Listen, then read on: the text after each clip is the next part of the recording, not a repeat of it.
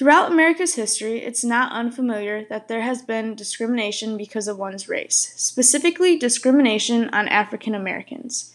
We see how racism has developed and changed over the course of time. In the 1600s, slavery was first introduced to North America and wasn't made illegal until the 1800s.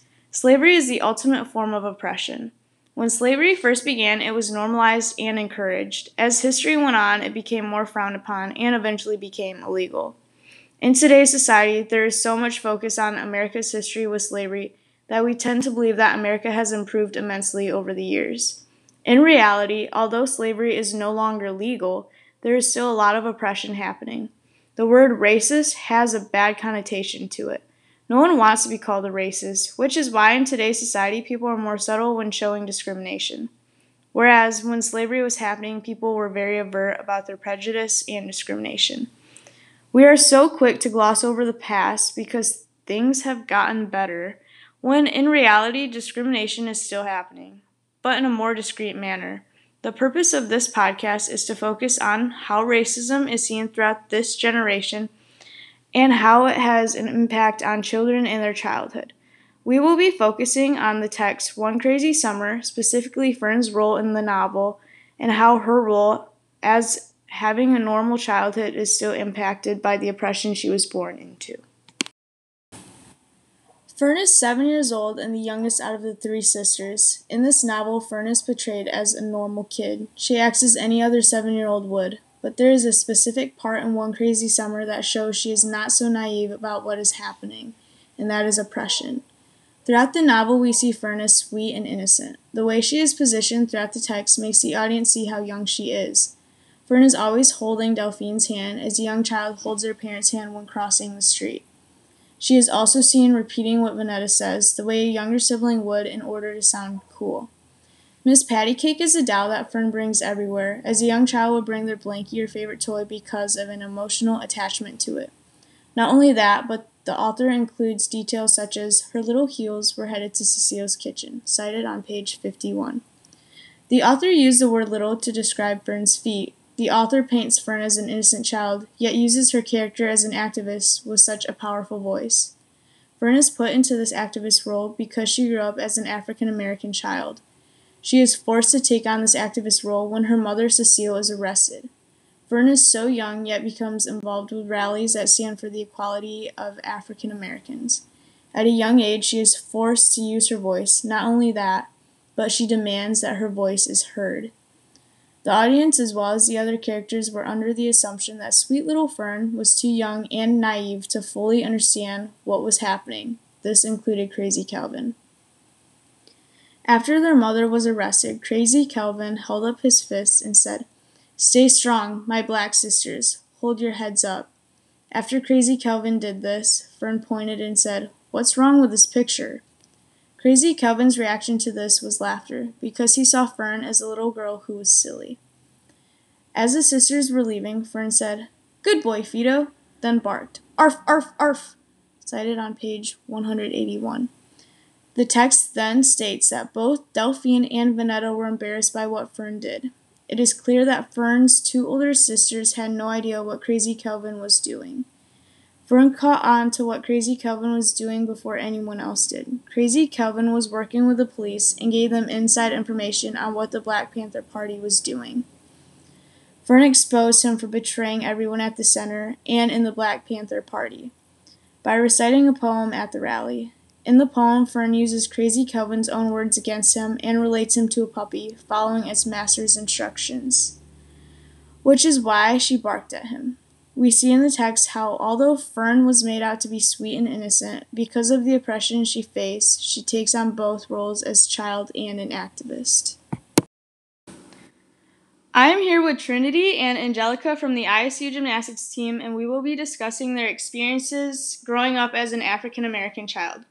So the first question I want to ask you is, what do your parents do and where did you grow up / where do you live? I live in New Jersey in a small town close to Philly, about 20 minutes. My mom works for a pharmaceutical company. She does project management, and my dad currently does pastoring and ministry for a church that he founded. I was born and raised in Chesapeake, Virginia. Now I live in Normal, Illinois.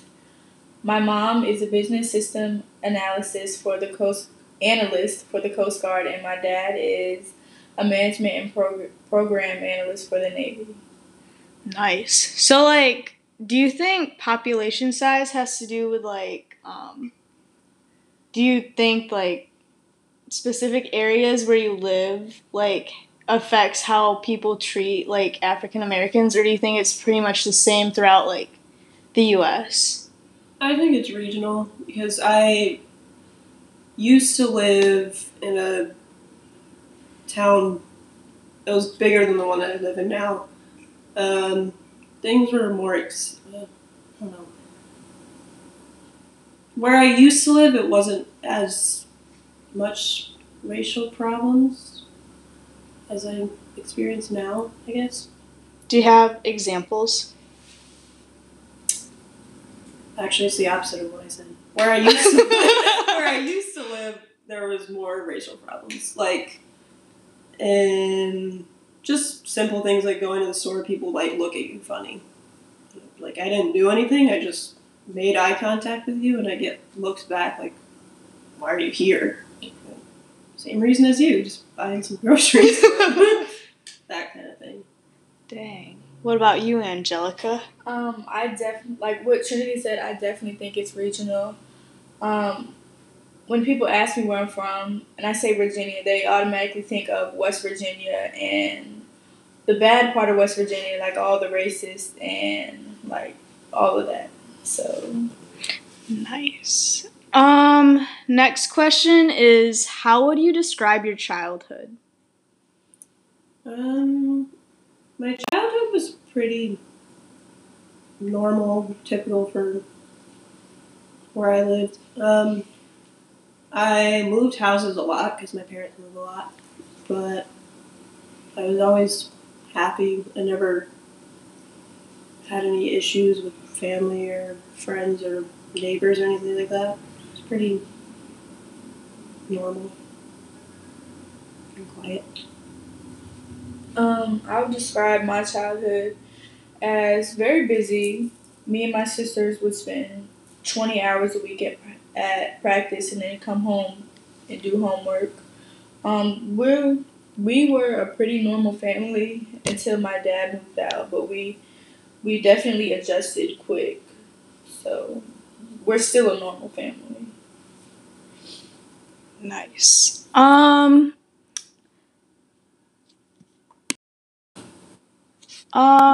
Describe the school you attended and was it segregated slash diverse? My high school was not very diverse at all. It was in the middle of a very wealthy part of the state that I lived in. My school was predominantly white. There was probably about me and four other black students in the entire school. I think the student population was close to 1,000. And the Hispanic and Latino population was pretty low too. Higher than the African American population, but still super duper low. Dang. As far as like treatment wise, it kind of just depends on the person. I personally didn't experience a lot of issues. I mean, there was a couple here and there, but mostly my older siblings did. Like, there was the day that she committed to college and she like decorated her locker because she was happy, this, that, and the other, and then people were like tearing it down and writing things on her locker and posting like nasty things about her, and she took that pretty hard. And then there was one incident in high school.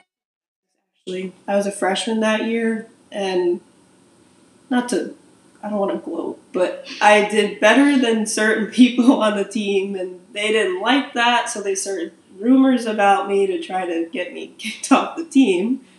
Didn't end up working in their favor, but it was an interesting time. My mom was not happy about that. I would not be happy tried either. to shield me from it by taking care of it herself, which she did. I was happy she did that because probably would have changed my opinion about a lot of people. Mhm. The high school I attended, it was pretty diverse, but we did have a lot more black people than we did white people. Like I feel like we had almost the same amount of Hispanics as we did white people. Wow. So, like, how do you think that affected you growing up? Like, being in a mostly white dominated high school and being in, like, a mostly African American school. Like, how do you think that affected you? Mm.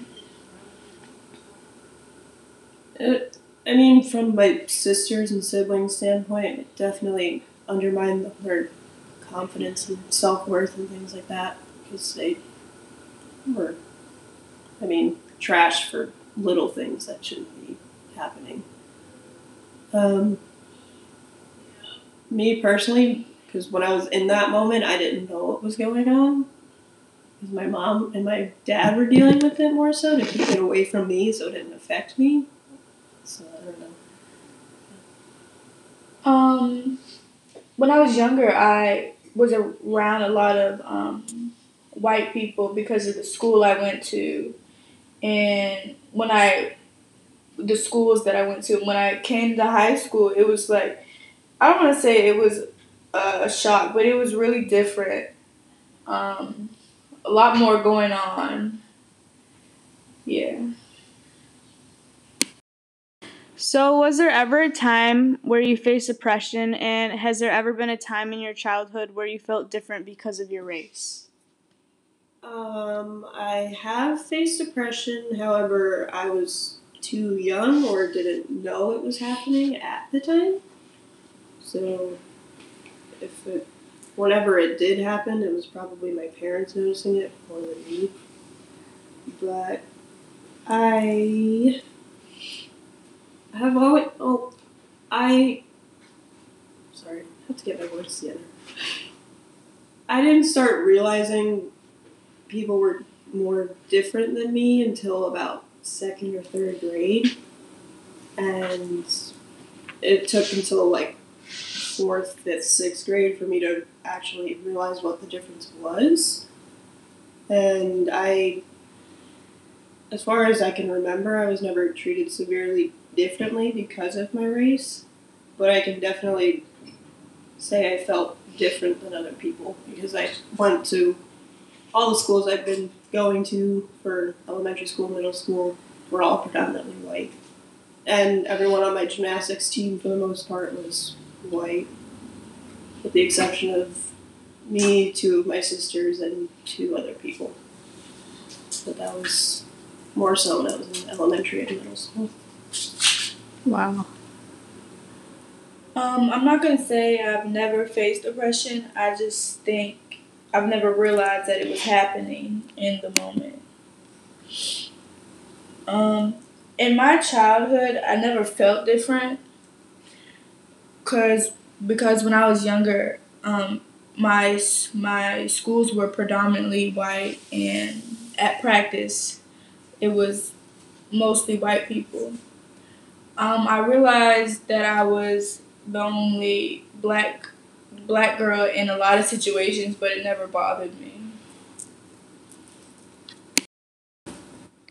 My next question is, were you ever taught to act differently around white people?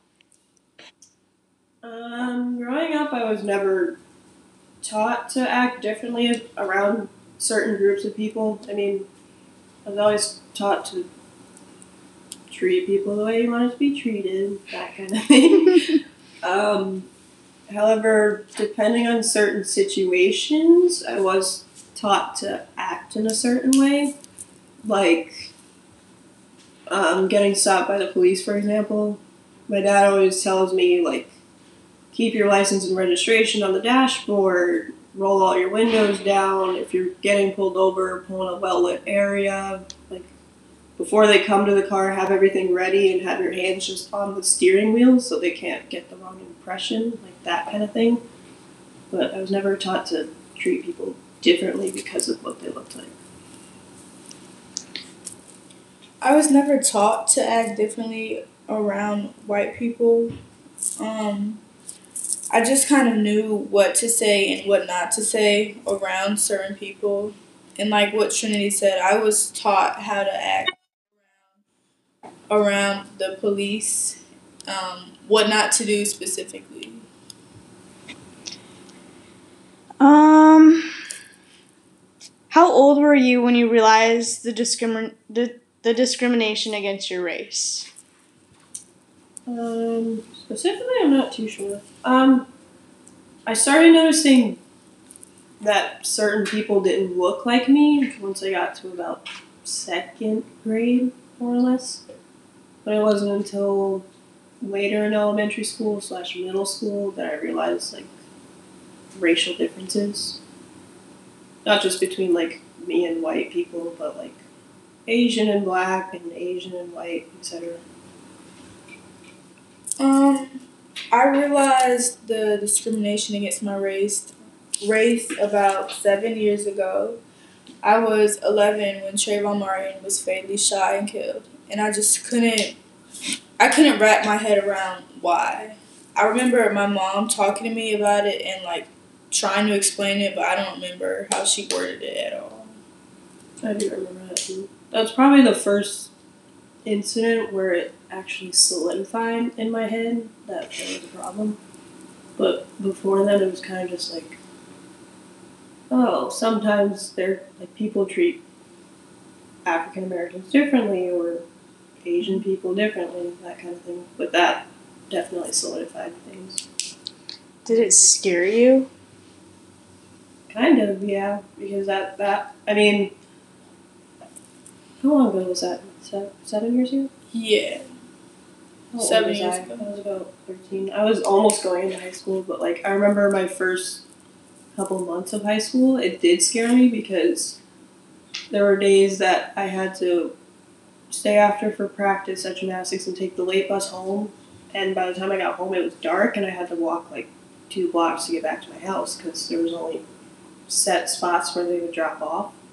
That was like a 5 to 7 minute walk of just me in the dark by myself. That's So, scary. like, something like that could actually happen anywhere. And I lived in a little bit of a sketchy part of town, so Wow. that was not fun. I don't want to say it scared me because at the time I didn't understand. I was just really confused. So another question I have for you is how has racism affected you? Kind of goes back to another question I answered before. I don't always notice it right away, and when I do notice it, it's like way in the future, and then I look back and I'm like, oh, there's something there, and that was not supposed to be there, and that was a little rude, but a lot of times I do brush it off, which I shouldn't do. I should deal with it in the moment, but I tend to like to take the easier route and not deal with it right away. But yeah. Um, racism hasn't affected me from personal experience, but the stories that I hear from the people around me or on the news or on social media, I just don't understand why some people can't treat others with respect. Like we're not all human beings. Like it blows me. So like going back to your answer, Trin, would you say like because like a reason why you don't address the issue right away is because like you feel like they wouldn't like fully like understand or like respect your stance or I'd say yeah. I mean, sometimes, well, it depends on the situation, but a lot of times I don't know how they're going to react. I don't know if other people are watching and they'll take it the wrong way and react poorly and things like that. Mm-hmm.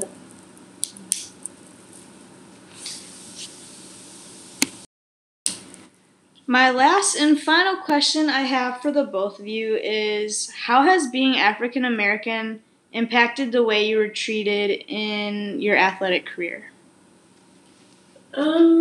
Throughout my athletic career, I wouldn't say I was ever treated poorly because of my race, as far as I can tell. Um, for a lot of it, I was one of three black people in my gym or on my team. The other two happened to be my older sisters. More recently, I have seen a lot more diversity in athletics, especially coming into college, the second and third year of college specifically. On the team, there's four of us now, four African American athletes and other ethnicities. But for the most part, it's been pretty positive. It hasn't impacted my career in a negative way. I just feel like ever since the 2012 Olympics, when Gabby Douglas won all around, when you're seen at like a JO meet, I feel like you're expected to be either really good or not good at all. Thank you, Trinity and Angelica, for sharing your childhood experiences. It is evident that times are changing for the better. There is still much improvement that needs to be done. In the real life experiences we heard, it is clear that racism is still happening frequently.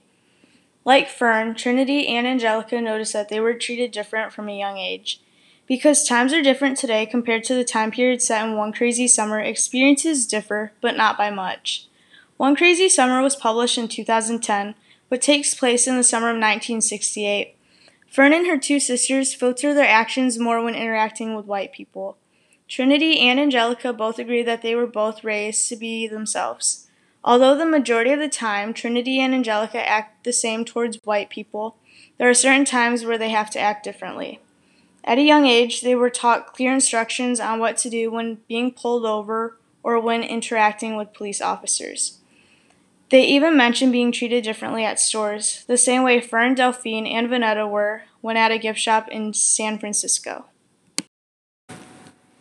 In the novel, many white adults displayed the deficit model from the article Risky Business. This model sees children lacking the abilities, skills, and powers adults have. This is especially seen with African American children. In the novel, we see this happen twice at the airport. The first time happens when a white woman offers them money, like they're a street show. Although she thinks the girls would be grateful and appreciate it, they know that it's strange.